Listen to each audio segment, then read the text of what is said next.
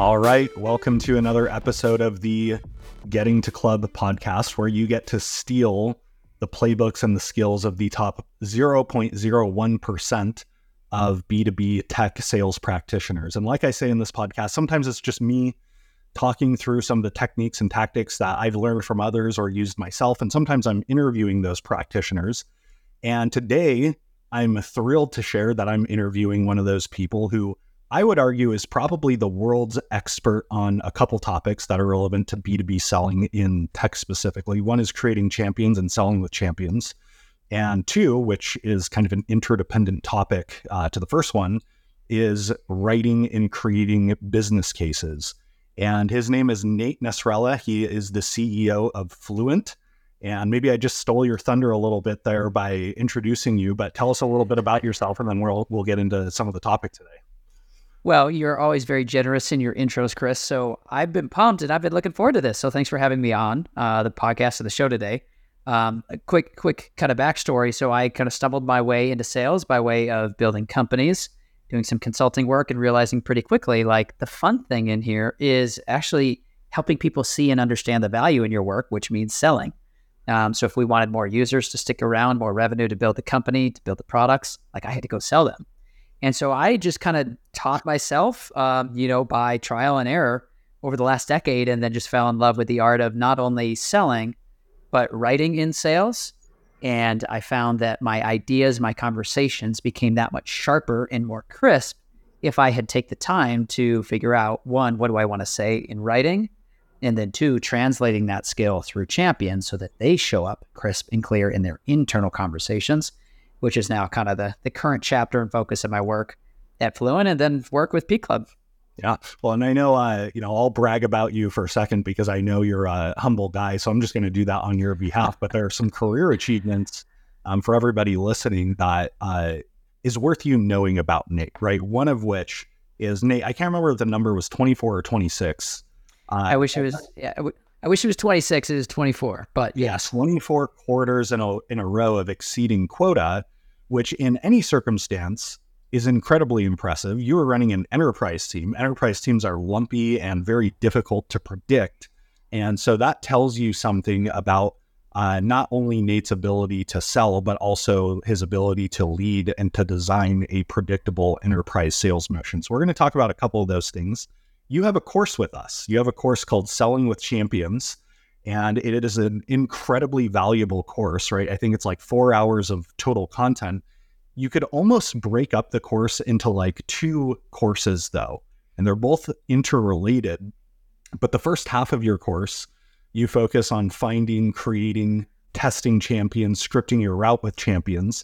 And then the second half is about empowering those champions with a bulletproof business case. And I think today I want to zero in on that topic for a few minutes. So let's start here. What isn't a business case, right? You tee up that section of the course well by explaining what a business case is not. So tell us help us answer that question. Yeah, when I ask a team, hey, show me the business case that your champions are using to sell, most times what I see is, first and most often, some type of ROI calculator, where they're plugging in data to say, hey, this is all of the things that will return to you if you buy. That's not a business case because there's a number of things missing, like the fact that it isn't problem-centric or problem-focused, and it's a future maybe, which is ROI. It's a promise that may or may not come true.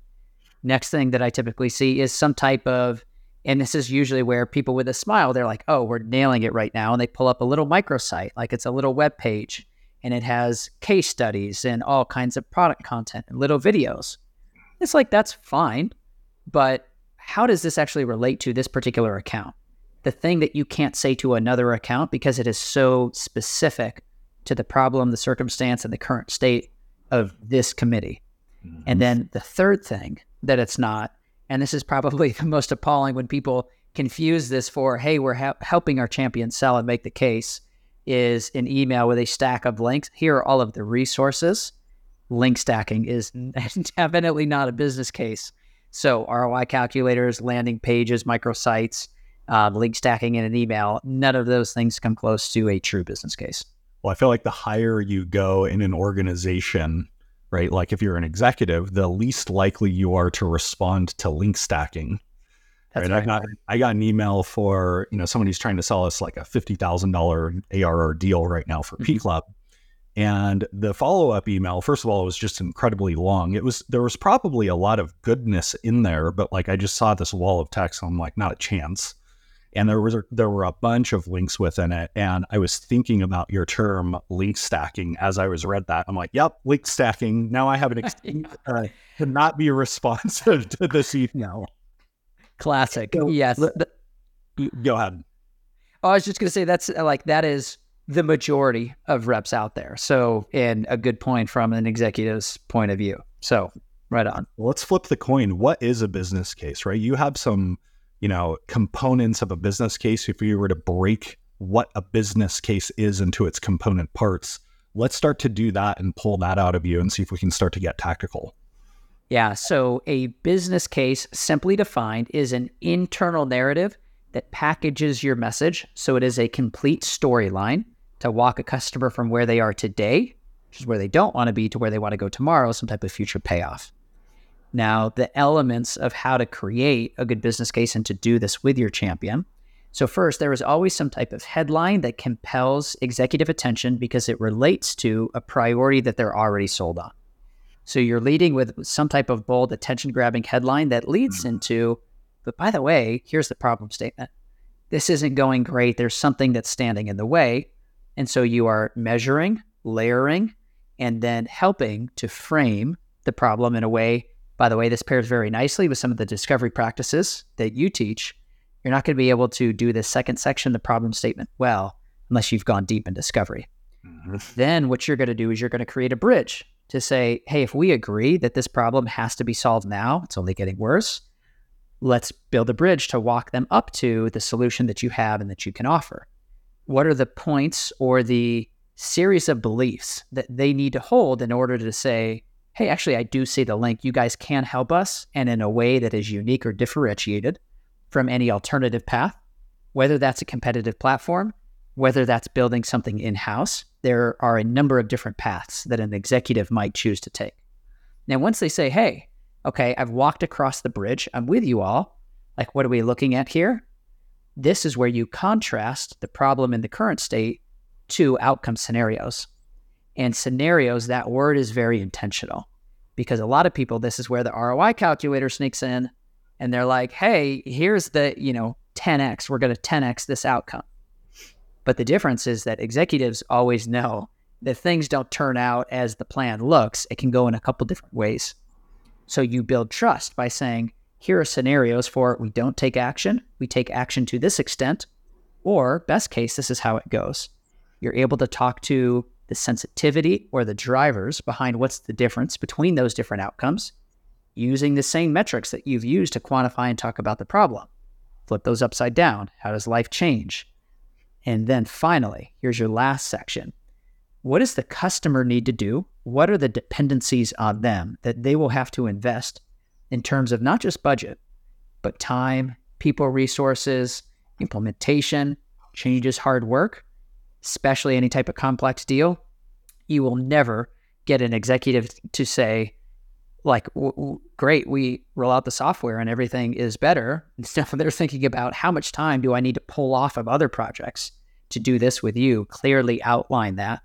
So it's a little counterintuitive, but the more you say this is going to be hard work for you guys, the more those scenarios that you just laid out becomes believable. So you stack all of those pieces up into what I would argue needs to be no more than one page, because then you are writing in a way that is clear and concise. You've got a true business case. Yeah, there are so many things to unpack there because even seasoned enterprise sellers, I think, often chalk up a business case to ROI, or best case, they chalk it up to here's the problem, here's the product, here's the ROI. And there are several things that you said that are worth emphasizing, right? One is scenario-based thinking, right? That's how executives think. But it also earns you an incredible amount of credibility, assuming you forecasted those scenarios well, right? So here at P Club, we just got out of our annual planning for 2024, And we're thinking through, what our revenue targets are going to be. And of course, we have three scenarios. We have base case, most likely case, and best case. That's just how businesses plan. They plan for the worst, they plan for the best, and they plan for what is most likely. And that gives you massive credibility. The other thing that you said, which is so counterintuitive, is being very upfront with, here's how much this is going to take to be successful. And are you going to be able to commit those resources, time, attention, people, other resources? And I think a lot of sellers shy away from that, right? Especially inexperienced sellers. They're kind of like, I want to press the easy button. But enterprise executives rather, and the buyers within them, or those accounts, they know that it's not going to be that easy. So you earn an incredible amount of credibility by showcasing exactly what it's going to take. One thing I want to ask you about now. So you said, condense this in an ideal state to a page or so, which not only does that demand incredible critical thinking skills, but also writing skills. And I know you're a huge advocate for clear, concise, compelling writing as a skill for sales professionals to master. And you wrote a post about this yesterday. I think it was yesterday. Everything I know about great writing when it comes to sales. So tell us about some of your thoughts there and some of the things you want to share with the audience. Yeah, I think it is, along with discovery, because these two skills are highly related and they're intertwined, writing, discovery. It is one of the highest leverage skills that you could possibly develop as it relates to enterprise and complex selling. A couple of reasons, and then how to write well. So first, write with your buyer's words, their language. It is a shortcut when you coordinate language. You signal to somebody like they're understood. You're developing trust very quickly. Good writing is also very concise, to the point that you just raised on, one page. Try to do this in one page. You don't really know what it is that you want to say if you can't say it inside of a single page. And so there's like this classic saying from Winston Churchill. It's like, if you want me to talk on a topic for an hour, I'm ready right now. If I only have 30 minutes, I'll need a day. 15 minutes, I'll need a couple days. 1 minute, give me a month to plan this, right? And so it takes a lot of intentionality. So writing is the act of pruning your ideas to figure out what is noise, what can I discard, and then what is truly the essence of what I want to say. So if you can be brief, simple, and precise, those are the best adjectives for your writing, which is evidence of clear thinking, which doesn't happen by chance. Writing is the medium for trimming out the noise, which is the enemy in any type of selling. Clutter, get rid of it. The related piece that is often counterintuitive when people are writing is just strip it down to the basics. Just use a white page, customer's logo, black font, there you go. And the point is, good writing is trustworthy when it looks like it originated from inside of the customer's account. So the more you go deep on simplifying and then writing with your buyer, not only their language, but actually like your writing should change after they look at it and suggest. Writing is collaborative. Now, you'll notice this, that you can't write a good memo alone. Maybe the last point on kind of writing and sales that I'll wrap up with is Jeff Bezos talks about the writing culture in Amazon. And one of the practices that they have is before any type of executive meeting, there is a written memo that everybody starts by reading quietly. And to prepare one of those memos, his point is a good memo can't be written in a day, and it can't be written by one person. It's written over time with a series of co-authors. And that's the way you need to think about selling and writing and sales as well. Writing is a way to coordinate the input from so many different people on the committee to get people aligned on one page. And so don't think about yourself as the author. You are more of an editor, pulling in perspective from all of your other co-authors to present something that is truly compelling. So I can continue to go any direction on this topic. It is literally my favorite in the world. But a couple points on writing and sales. I think there are a number of things that we could zero in on. One of the ones that I'm taking away, and if you took away nothing else from this short, jam-packed interview, which has a lot you could take away, it is writing is pruning, right? You and I get the sense that you and I are both copywriting nerds behind the scene, right? Like we're sales nerds, but we're also copywriting nerds. And some of the best copywriting advice I ever received was pretend you get $100 bill for every word you eliminate. And that illustrates just how true writing is pruning actually is. So we're just up on time. I got a couple things for the audience, and I'm going to turn it over to you to wrap up. So Nate, like I said at the beginning of this, he was one of P Club's first external course authors, and he actually has a couple courses with us. He has Selling with Champions, which is a course where you will learn how to find and build champions that sell the living hell out of your business case when you're not in the room and run through walls on your behalf. And then you also have a smaller but no less valuable course, which is called Mutual Success Plan Mastery, right? This is how you co-control the sell-buy cycle with your deals in such a way that leads to a successful closure of that deal, but not just closure, right? The signature is not the last part of a mutual success plan, a successful rollout and implementation of that deal. So if that's interesting to anybody listening, head over to pclub.io/courses, and you'll be able to find Nate's courses there and go check them out. They are incredibly valuable. And then Nate, tell us a little bit about Fluent and where people can connect with you if they're interested in doing that. Yeah, well, the way to think about Fluent is it takes all of the practices that you can learn and put to work on your own through the courses with P Club, and it puts some software and automation around this to help write the first draft of things like a business case, a mutual success plan for you, so that you can enable your champions to sell when you're not in the room with all of the account-based content that you need. And I'll say, Chris, thank you again for inviting me to build out some content and courses with you. It has been a highlight of the year, truly a fun time building those, and for the conversation today. It's been great. Thanks, Nate. And we will see everybody else on the next episode. Thanks for joining.